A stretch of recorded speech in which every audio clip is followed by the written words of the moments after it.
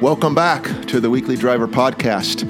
My name is James Rea. I am the editor and publisher of theweeklydriver.com and an automotive columnist for Bay Area News Group. My colleague and friend, as always, is Bruce Aldrich, and today we're going to talk in a little while about holiday driving, distracted driving in the wintertime with the holiday season upon us. But first, we thought we'd do a recap of the LA Auto Show, and I just got back last week. We did some special episodes from down there, but it's still on my mind, and I wanted to discuss with Bruce a few things from the show this year. Always a great show, the first big show of the year. So, Bruce, it is a great show, right? It's a great show. You've been a few times. Yes. And this is, I think, my fifth or sixth, but it just stays on your mind because there's so much innovation and things going on. Some of it's great, some of it you're not so sure about, but it was a fantastic show for 3 years this year. What's the summary? I would guess, I'll put my words into it, I would assume it's autonomous driving and electric vehicles. What's your take? Absolutely. You know, a few years ago, they started Automobility LA, which is the whole technology big tent, and they had a lot of those things going on, and they had the Byton, which is the, as everybody says, a true blue competitor on the horizon for Tesla, and the Byton was there, and with this 49-inch screen that goes across the entire dashboard, and everybody was talking about that vehicle, and I thought it was great, and combined with the first electric pickup truck and SUV, the Rivian, those two electric vehicles, and there were others, but those two had the spotlight on, literally and figuratively. Everybody was talking about those vehicles, and I thought that they were both, you know, a lot of concept cars come out and a lot of them go away. These two, I think, are going to stick, and I think that they'll change the game a little bit. That Rivian is a square, boxy type, almost like an old Bronco type looking vehicle, correct? But yes. Of course, it's all electrified and 4-wheel drive, and it's made for the off road. And in the SUV version and the truck version, the truck is more expensive, but they're talking about 0 to 60 in 3 seconds for both those vehicles, and 400-mile ranges. Wow. Let's see. I hope that's not an Elon Musk statement. I hope not, too. I talked to both representatives from both countries, both very knowledgeable guys. The guy from India, the guy from Rivian was a little bit more difficult to understand, but one of the things that stuck in my mind that he said was that unlike Tesla, for example, the $45,000 entry price for those vehicles, I'm sorry, that would be the Byton, but the $55,000 entry price for the Rivian SUV, you can buy those vehicles and be happy with the vehicles, in their words, at that price. Certainly you can upgrade, but he said you could buy this car and be pleased with it at the entry-level price. That's unlike Tesla, right? You can't buy the car for the price that it was advertised at on the low range. Right. So we'll see. These are all promises. Neither one of the cars are available. Both of them have Bay Area outlets.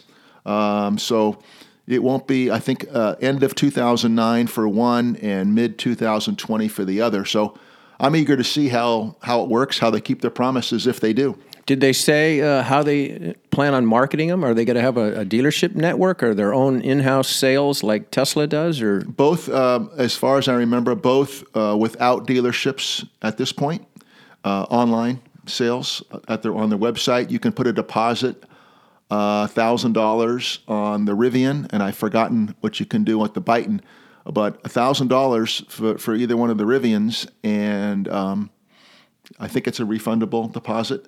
But $1,000, and the car, as you saw some of the images, obviously we're in audio and not visual, but the cars are so unlike anything else you've ever seen. With the Rivian has those big vertical headlights, and the shape of the car is very unique, and the pickup truck has this kind of secondary area behind the body of the car and before the bed that you could put golf clubs in or skis. It looks so innovative. Wow, that sounds exciting. It's pretty exciting. I hope they get it done. I was, a little bit skeptical when you go down there and you see some, like last year there was that thing that was called the Red Square that was like a mobile living unit. It was a box on wheels, and I've never heard anything about it since. So that one, maybe it's in China like they promised, maybe it's not. But these two, with Bay Area connections, I think it's going to be really interesting to see how it progresses for both of them. That sounds great. So again, about that display on the car, that was the Byton. Yes. What exactly is that now? What exactly it is, I'm not sure, but everything is going to be done through your Alexa app or other apps that you can do on the car. A touch screen as well. People in the back seat can talk to it and do whatever they want in the back seat. You can do what you want in the front seat. It replaces all of the traditional the knobs and everything. It's all right there. Wow. And the car in theory is for down the road for autonomous driving, but it does have a steering wheel as well. Currently, it has a steering wheel. Well, that's good. That's good for now. So. And truthfully, I didn't really understand everything that they were talking about and exactly how it works, but it sure looks good, and it's 49 inches horizontally and 10 inches deep. Well, that'll beat Tesla. That'll beat Tesla. So, like, the number one problem with cars right now, sort of, according to Consumers Report, is the nav screen. Yes. Electronics interface. Yes. And now these guys have, like, tenth-folded that. So how is that going to all work? You know, I think it was our second podcast or first podcast from down there, the guy tried to explain it to me in some way and how they spent years trying to get this thing right. And they claim they have it right. How it works, I don't know. Good luck. Good luck. There wasn't a person who didn't walk up to that car and just, you could hear the audible gasp, like, oh my, what is that on that screen? And it attracted a lot of, national network coverage and, the TV people who were there and radio people and other journalists and everybody of the 300 people that were in the media room, everybody talked about it at least once. I heard lots of conversations about it and it should be interesting. That's cool. Hey, they had a VW sort of gathering, I suppose you'd call it. This is like the end of the VW again. Correct? Again, yes. Yeah. It was VW Bug, I should say. Sorry, VW Bug Beetle. Every day, or the first 3 mornings of the Automobility LA, it was in a big tent, and they had a sponsor each day. And so, the first morning of the show was Volkswagen, and they must have had 30 or 40 vintage Beetles. That went back to the early 40s, and it was a kind of an homage or a celebration of the Volkswagen Beetle. And they had a Baja Beetle, a guy we did an interview with that guy, and it was great. And they had a wedding Beetle, and they had split window Beetles, and they had. I like the split windows. Oh man, those that's are cool. Fantastic. And each car had a little placard that explained a little bit about the vehicle and where they came from and what year and. Some of those cars, I just, we both like vintage cars, so I would rather have almost one of those than anything else at the show because they're just so fantastic and well built for what they were. How about GM? They announced that they're going to be closing plants and pretty much wind down on sedan production. Ford as well. Yes. Did both GM and Ford have all their sedans there? As far as I know, they did. Both had a big presence.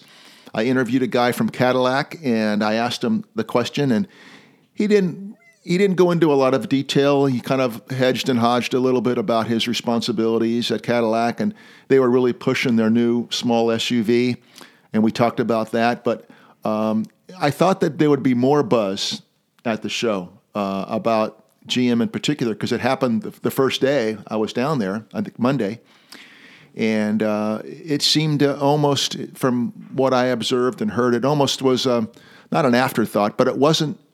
I didn't hear a lot of people talking about it. I did hear people writing stories about what our president said about it 2 or 3 days in, and people talked to Mary Barra, I think, who was the CEO of Mary, yes.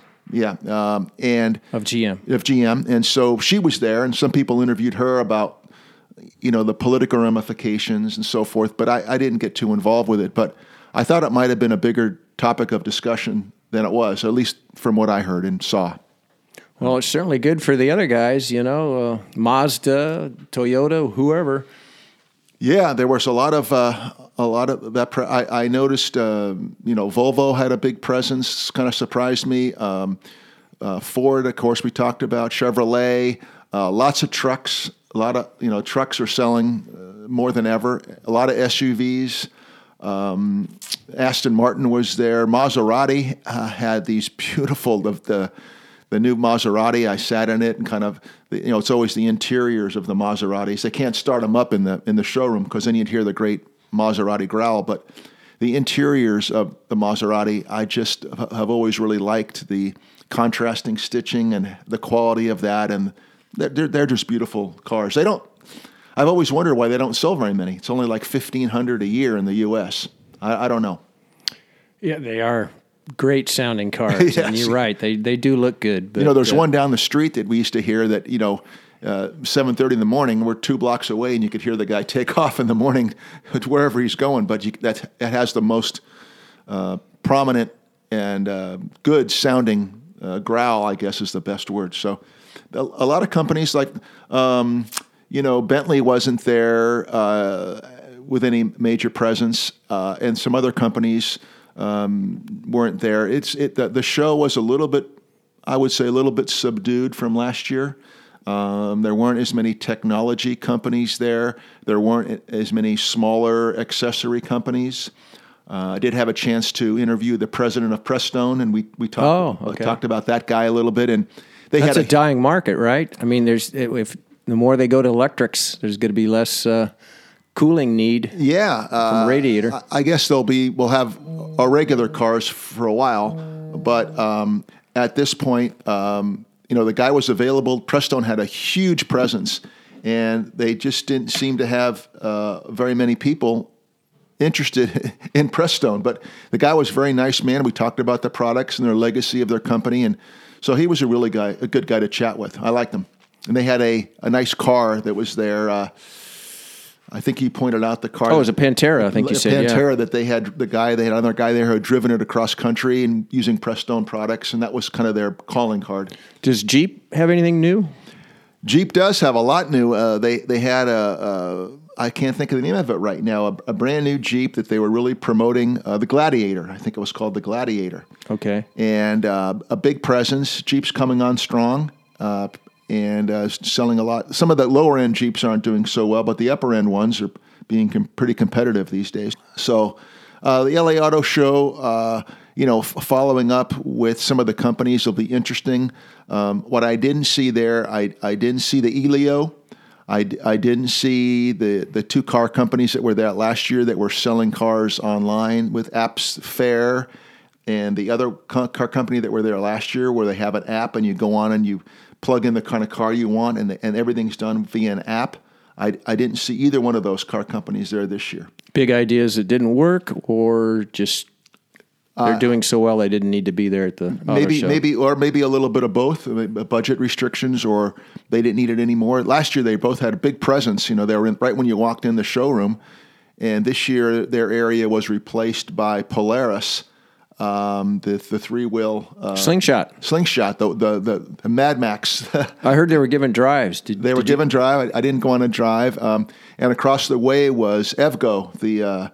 Had a big area, a booth, and right when you walked in, the electronic recharging company that's now spread out. They had a big booth there, and I guess it was okay. I didn't see a lot of people going to it or seeming to care much about. That should be an expanding business with, especially California, with their mandate for electric cars. You would think. Boy, they're going to have to really start going on those. Yeah, I talked to them a little bit. They were nice people. I've done a story on them before, and their expanding network that's expanding, as you said. But the front entrance of the show, logistically and getting a big bang for your buck when you walked in, it was much lower key this year than it has been in previous years. What I did like about it is in the halls, the three halls, they give you a lot of space. I mean, the cars aren't scrunched together. There's a lot of areas to walk around on the platforms and to talk to people, and they set up the areas very nicely. So I think the show goes through December 9th. So if people are interested in going, I think that you'll be surprised that you have a lot of space. I know they're media days, and it was restricted to the media, but I think even with the public there, the cars aren't. You can walk all the way around the cars. So what I'm getting at, you can see, and some of them are on rotating platforms. And I mean, there's coffee shops set up with samples of different coffee, and some people are offering soft drinks. So for the minimal entry price, it's a pretty good show for public access. Which is kind of the opposite of what we saw at the Consumer Electronics Show, where everything was 3 feet between booths and you could hardly move. That's with right. all the people in there. That was a little claustrophobic at least last year, with signs that you had to watch for a sign to see to go to a certain area. Otherwise, you'd never get there. They had all kinds of tours going through, and thanks for mentioning that, because it just was chaotic. Plus, this is all in one place too. You can walk everywhere, right? That's right. You don't have to get on a bus to go somewhere to see the other pavilions or what have you. Unlikely they were going to have a flash flood either. We had that experience the first day we were down there. So that's in Las Vegas. Yeah, that was in Las Vegas. L.A. did have rain the last day, but it wasn't anything like what we experienced where we were driving a car in downtown Las Vegas with the water coming up to the top of the wheels. That was quite something.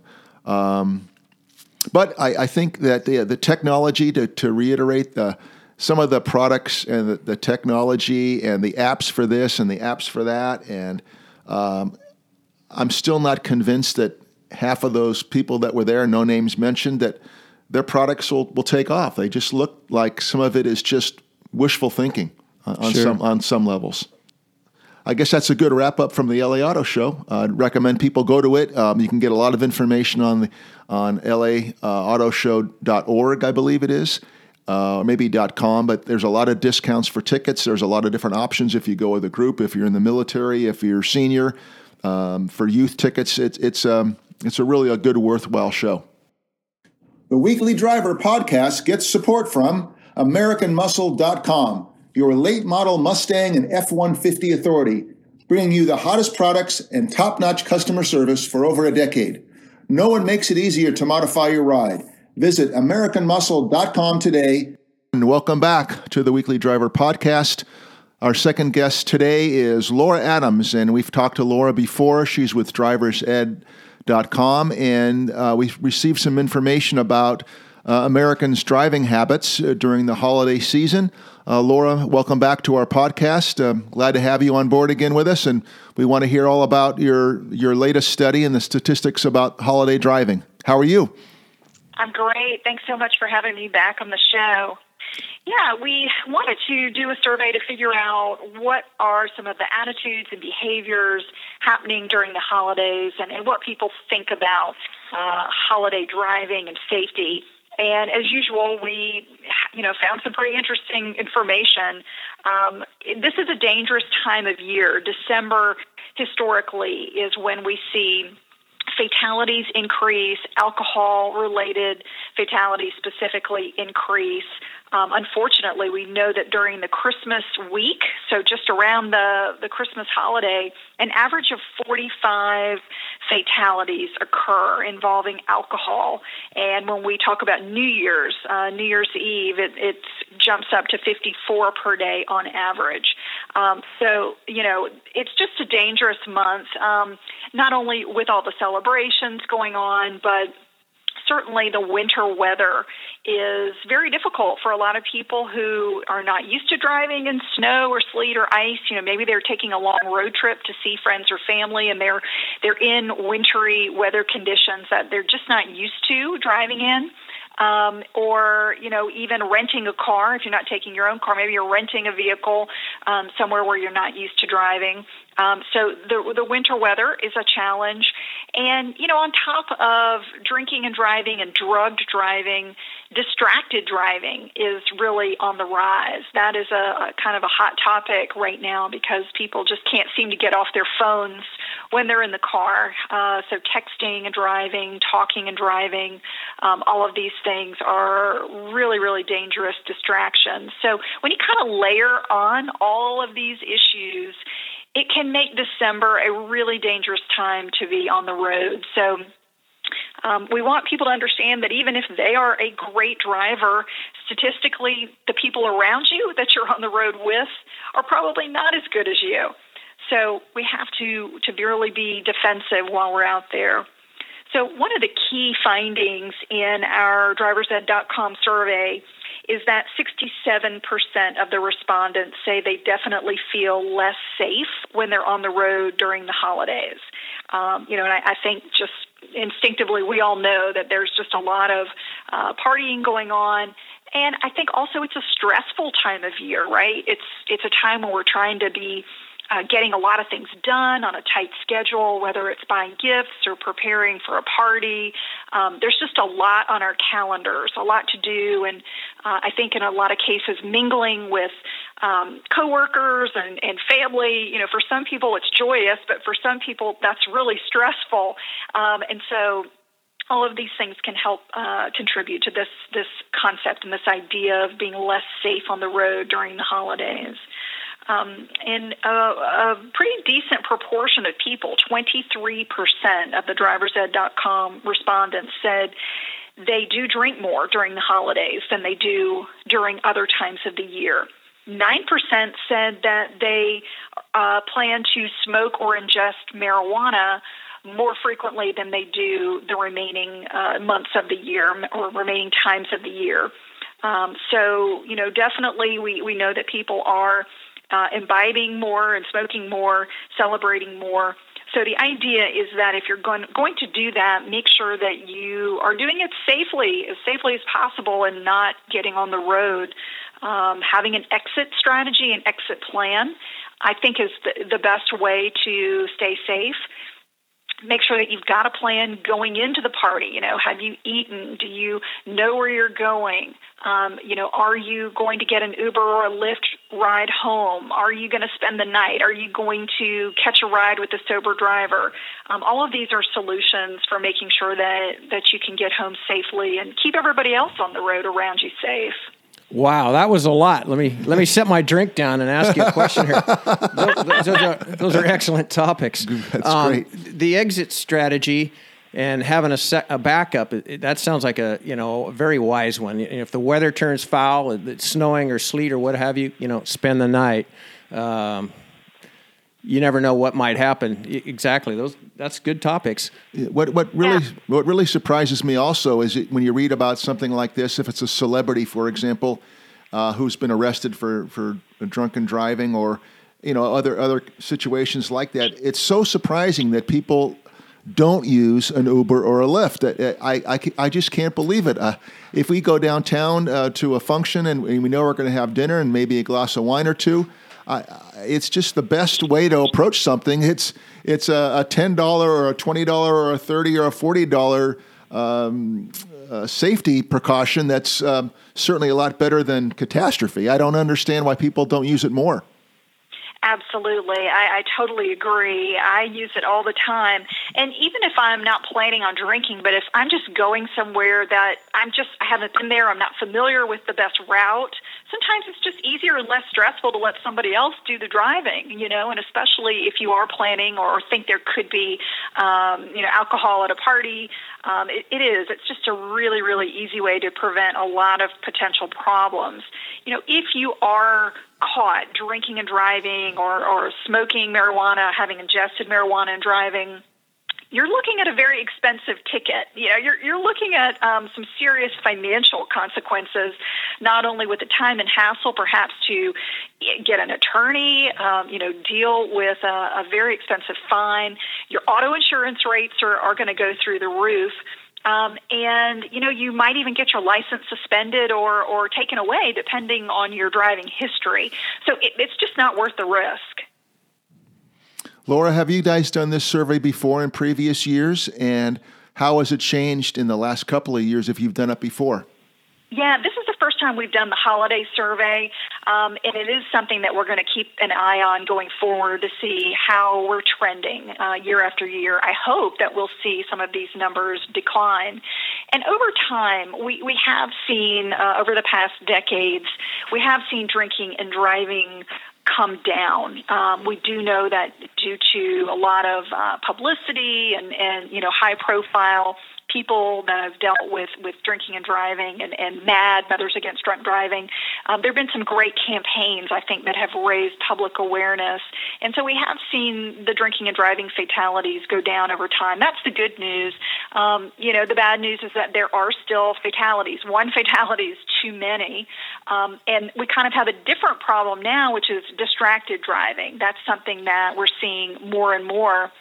It's funny, young people are very aware that they should not be drinking and driving. I have nieces that are high school and college age, and they would just never even think about drinking and driving. But they'll get on their phone and text while they drive, right? So it's kind of a little shift in the distraction that we're talking about. Yes. You also taught us a term called Netflixing that some of the younger people are doing as well. Yeah, this is very surprising. One of our previous studies about distracted driving shows that 4% of drivers admit to watching Netflix programs while they're behind the wheel, and 8% admit to watching YouTube videos. So, that's something that I could definitely see my nieces doing. I can see them watching a YouTube video, and not thinking a whole lot of it. So these are the types of technology that, while we love it and it's wonderful, it really just has to be removed from your vehicle. And I always tell people, just put your phone in the glove compartment when you get in the car. That way it's close if you need it, but it's not going to be distracting you with bells and incoming messages that you feel like you have to respond to right away. Good advice.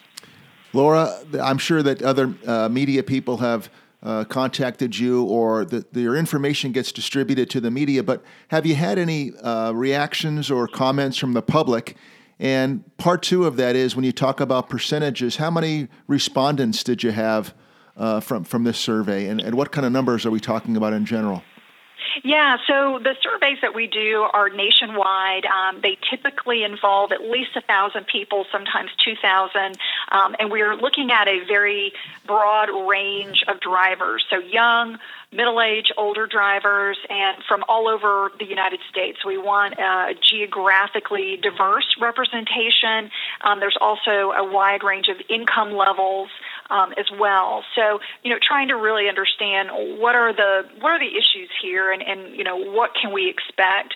And while a lot of people say, well, that's not me, I'm not going to drink during the holiday season, the idea is that we want people to be aware that even if you're a perfect driver and you're never tempted to drink and drive, be aware that a lot of people around you are, and so you really have to beef up your skills. So, a lot of people don't even realize what defensive driving is. And in a nutshell, it just means being prepared for the unexpected. It means thinking through what could happen and being ready for it. So, if that for you is education, if you feel like your driving skills are not that great, you can use a site like driversed.com to beef up on all of these different types of skills. And it's just a great way to make sure that you're on top of the laws in the state where you live, and that you're thinking through how to be a better defensive driver.